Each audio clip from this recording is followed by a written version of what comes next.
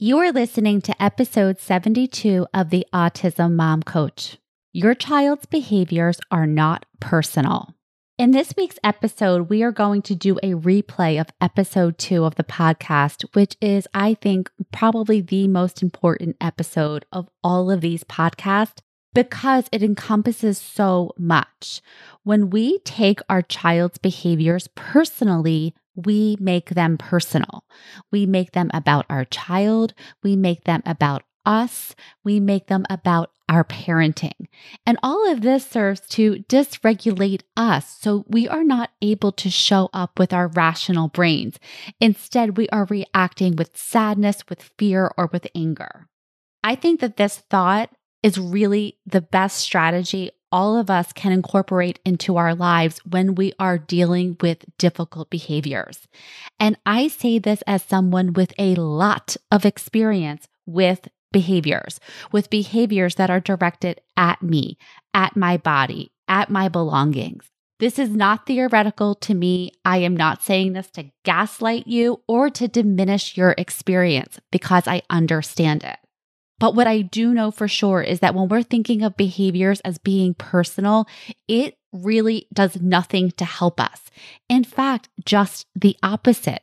The more we think that this is personal, it's about our child, it's about our kid, it's about our parenting, the more dysregulated we get. And you know how that goes, especially during a meltdown. Your child's dysregulated, you're dysregulated, no one's in charge. It's not a good scene. And look, I know that none of this is as easy as just tell yourself it's not personal and everything will be okay. To be sure, when we are in the middle of something that is dangerous and aggressive, first things first, safety, protect yourself, protect your child. But when it is over, I urge you, do not sit too long in the misery of this is personal because it's like quicksand. It won't help you. It won't help your child. Now, I experienced this and it is not my favorite thing to experience, but I do remind myself the reason it's me, the reason I'm the target is because I'm his person, like we talked about in the last episode. I am the fixer in his mind. I am his ride or die, so to speak. And so when he is looping, when he is frustrated and I can't resolve it or he's not getting the resolution that he wants and I'm there, well, I'm the target. It's not because he doesn't love me. It's not because he's a bad kid. It's because low frustration tolerance, low impulse control, and other issues working together and boom.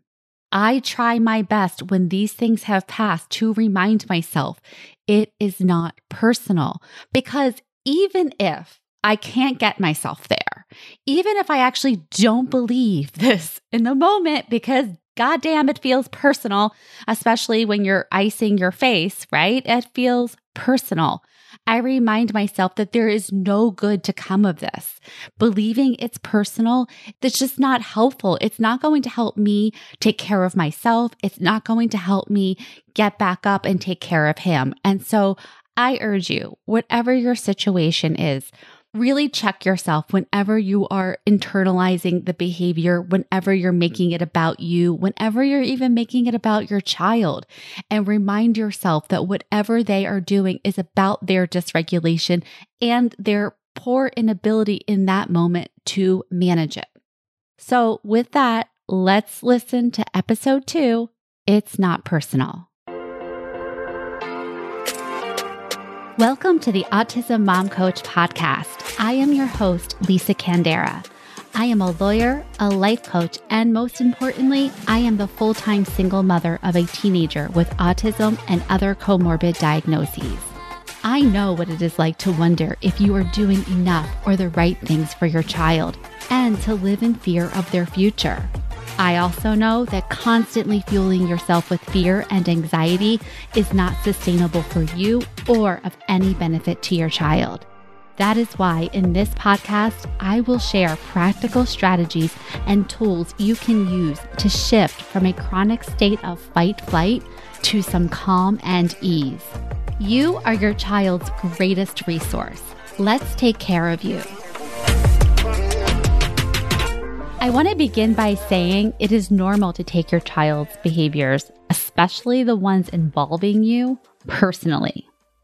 When you are the person who is being yelled at, smacked, or it is your property that is being destroyed, of course, it's an automatic reaction to believe the behavior is personal. In this episode, I want to talk to you about what happens when we take our child's behavior personally and how it is not helping us, using an example from one of my clients. So, my client's son is 12 years old and he loves playing video games. He wakes up early on Sunday mornings to play, and for the most part, this has not been a problem. He is occupied and my client and her husband get some much needed rest. So it's been a win-win. Until last Sunday. Last Sunday was different.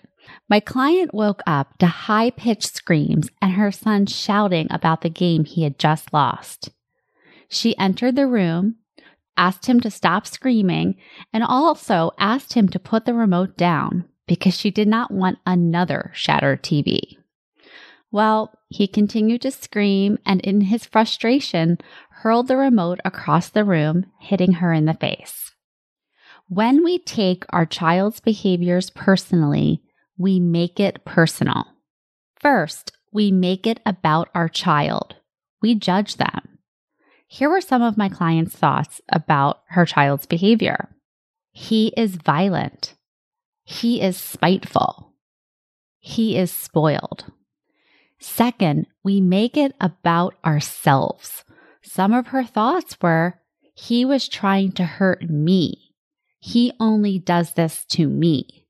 We put ourselves at the center of their behaviors by making it about ourselves. And third, we make it about our parenting. Some of the thoughts she was having were things like, this is because I spoiled him. This is because I am lazy. This is because I like to sleep in on Sunday mornings.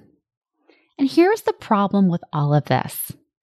First, these thoughts that we're having when we're making it personal, they create more stress for us and result in us reacting and overreacting in ways that are usually unhelpful and are actually counter to the exact behavior we want to model for our kids. In other words, we start acting like they're acting. For example, when my client was having the thought, he is violent and feeling angry, she yelled and screamed at her child, further escalating the tension for both of them. Second, when we make it personal, we create disconnection with our child. When we are thinking that our children are aggressive or violent or spoiled or disrespectful, it's really hard to think well of them. Finally, we create disconnection with ourselves. When we are thinking we raised a terrible child or that our child's behaviors are our fault, we begin to lose trust in ourselves and confidence in our own parenting abilities. Here's the good news. Your child's behavior may involve you, but it's not about you. This is because during an autism meltdown, your child is in a survival response. Adrenaline and cortisol are running the show and rational thought is offline. To understand what is happening during an autism meltdown, it is helpful to have some background about our brain's limbic system and prefrontal cortex. The limbic system is the emotional part of the brain. It manages our behavioral and emotional responses, especially when it comes to behavior we need for survival. The 4 F's: feeding, fighting, fleeing, and fornication, or whatever you like to call it. When it senses danger, it acts lightning quick by activating our body's fight-flight response. The prefrontal cortex, on the other hand, is our thinking brain. It contributes to a wide variety of executive functions like impulse control, emotional regulation, language and communication. In other words, areas all children, and especially our neurodivergent children, struggle with on a good day. Unlike the limbic system, the prefrontal cortex does not act immediately. It takes a couple of minutes to come online, assess the situation with logic, and then make decisions. So think of the limbic system as a toddler who hears the word no and immediately starts screaming, kicking, and flailing. And the prefrontal cortex as the adult who takes in the information, assesses it, and then decides how to proceed. Now let's apply all of this to what is happening for our children during a meltdown. The limbic system has sensed danger. This could range from being told no, sensory overload, or trying to avoid a non-preferred activity. The fight-flight response is activated. Adrenaline and cortisol flood the bloodstream, resulting in intense physical and emotional responses. Think of a situation of jamming on the brakes to avoid a car crash. Not that that's ever happened to me. The sudden rush of adrenaline, your heart racing, your hands shaking, your breath quickening. This is a really intense reaction. Now, imagine this for our children who have a lot of sensory issues that cause them to feel and experience the world more intensely. So what do? Do they take you aside and let you know that they are having a stress response and ask you for assistance in regulating? Or do they patiently wait for you to intuit their distress? No, they light it up. They do whatever they can to express their discomfort and enlist you in making it go away. They hit, yell, scream, and throw things. Going back to the example of my client's child who threw the remote, he was in a stress response when she entered the room. He was offline and just reacting. The behavior for sure involved her because she got smacked with a remote, but it wasn't about her.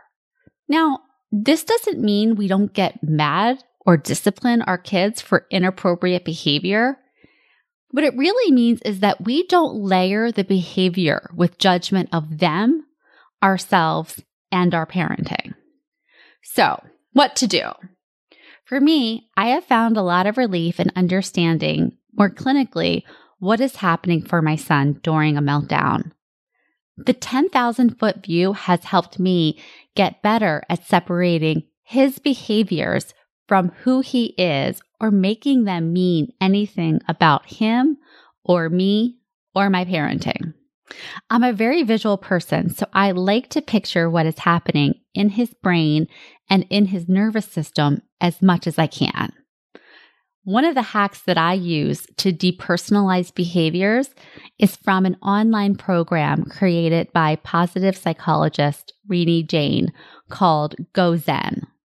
Go Zen uses cartoon skits to teach children how to transform anxiety into courage, confidence, and resilience. In the Worry program, the characters show a boy who is afraid of dogs what happens inside of his brain when he feels anxiety by introducing him to his limbic system and his prefrontal cortex. The characters explain that the limbic brain, which is responsible for keeping us alive, does not rely on logic, and it makes quick decisions based on perception of danger, while the prefrontal cortex, the newest part of the brain, uses logic to make decisions. When the limbic brain perceives a threat, the character runs over, hits an alarm, activating the fight-flight response. From there, swoosh, the brain releases chemicals into the bloodstream, preparing the body to fight or flee. At the same time, the limbic brain character rushes over to the computer labeled prefrontal cortex and shuts it down, saying, "No time to wait for you to boot up. I'm taking over." It's an entertaining little visual. Alarm goes off, prefrontal cortex shuts down, and fear and anxiety are running the show. When I can view my son's behaviors through this lens, it reminds me that it's not personal. He is experiencing an intense emotional and physical reaction. made all the more intense by his sensory issues that he's unable to manage. In addition, his thinking brain is offline, so he's unable to access his rational thinking or his strategies. This is not personal helps me slow down my racing thoughts and my urge to control him. As a result, I'm not melting down right alongside of him, and I'm able to make decisions from my rational brain. Of course, this is not all the time. Sometimes my stress response is triggered and I react. Still, it is worthwhile to begin to practice the skill of depersonalizing your child's behavior in any way that you can. The more you do this, the easier it will be for you to respond. Thanks for listening to the Autism Mom Coach. If you are ready to apply the principles you are learning in these episodes to your life, it is time to schedule a consultation call with me. Podcasts are great, but the ahas are fleeting. Real change comes from application and implementation, and this is exactly what we do in my one-on-one coaching program. To schedule your consultation, go to my website, theautismmomcoach.com, work with me, and take the first step to taking better care of yourself so that you can show up as the parent you want to be for your child with autism.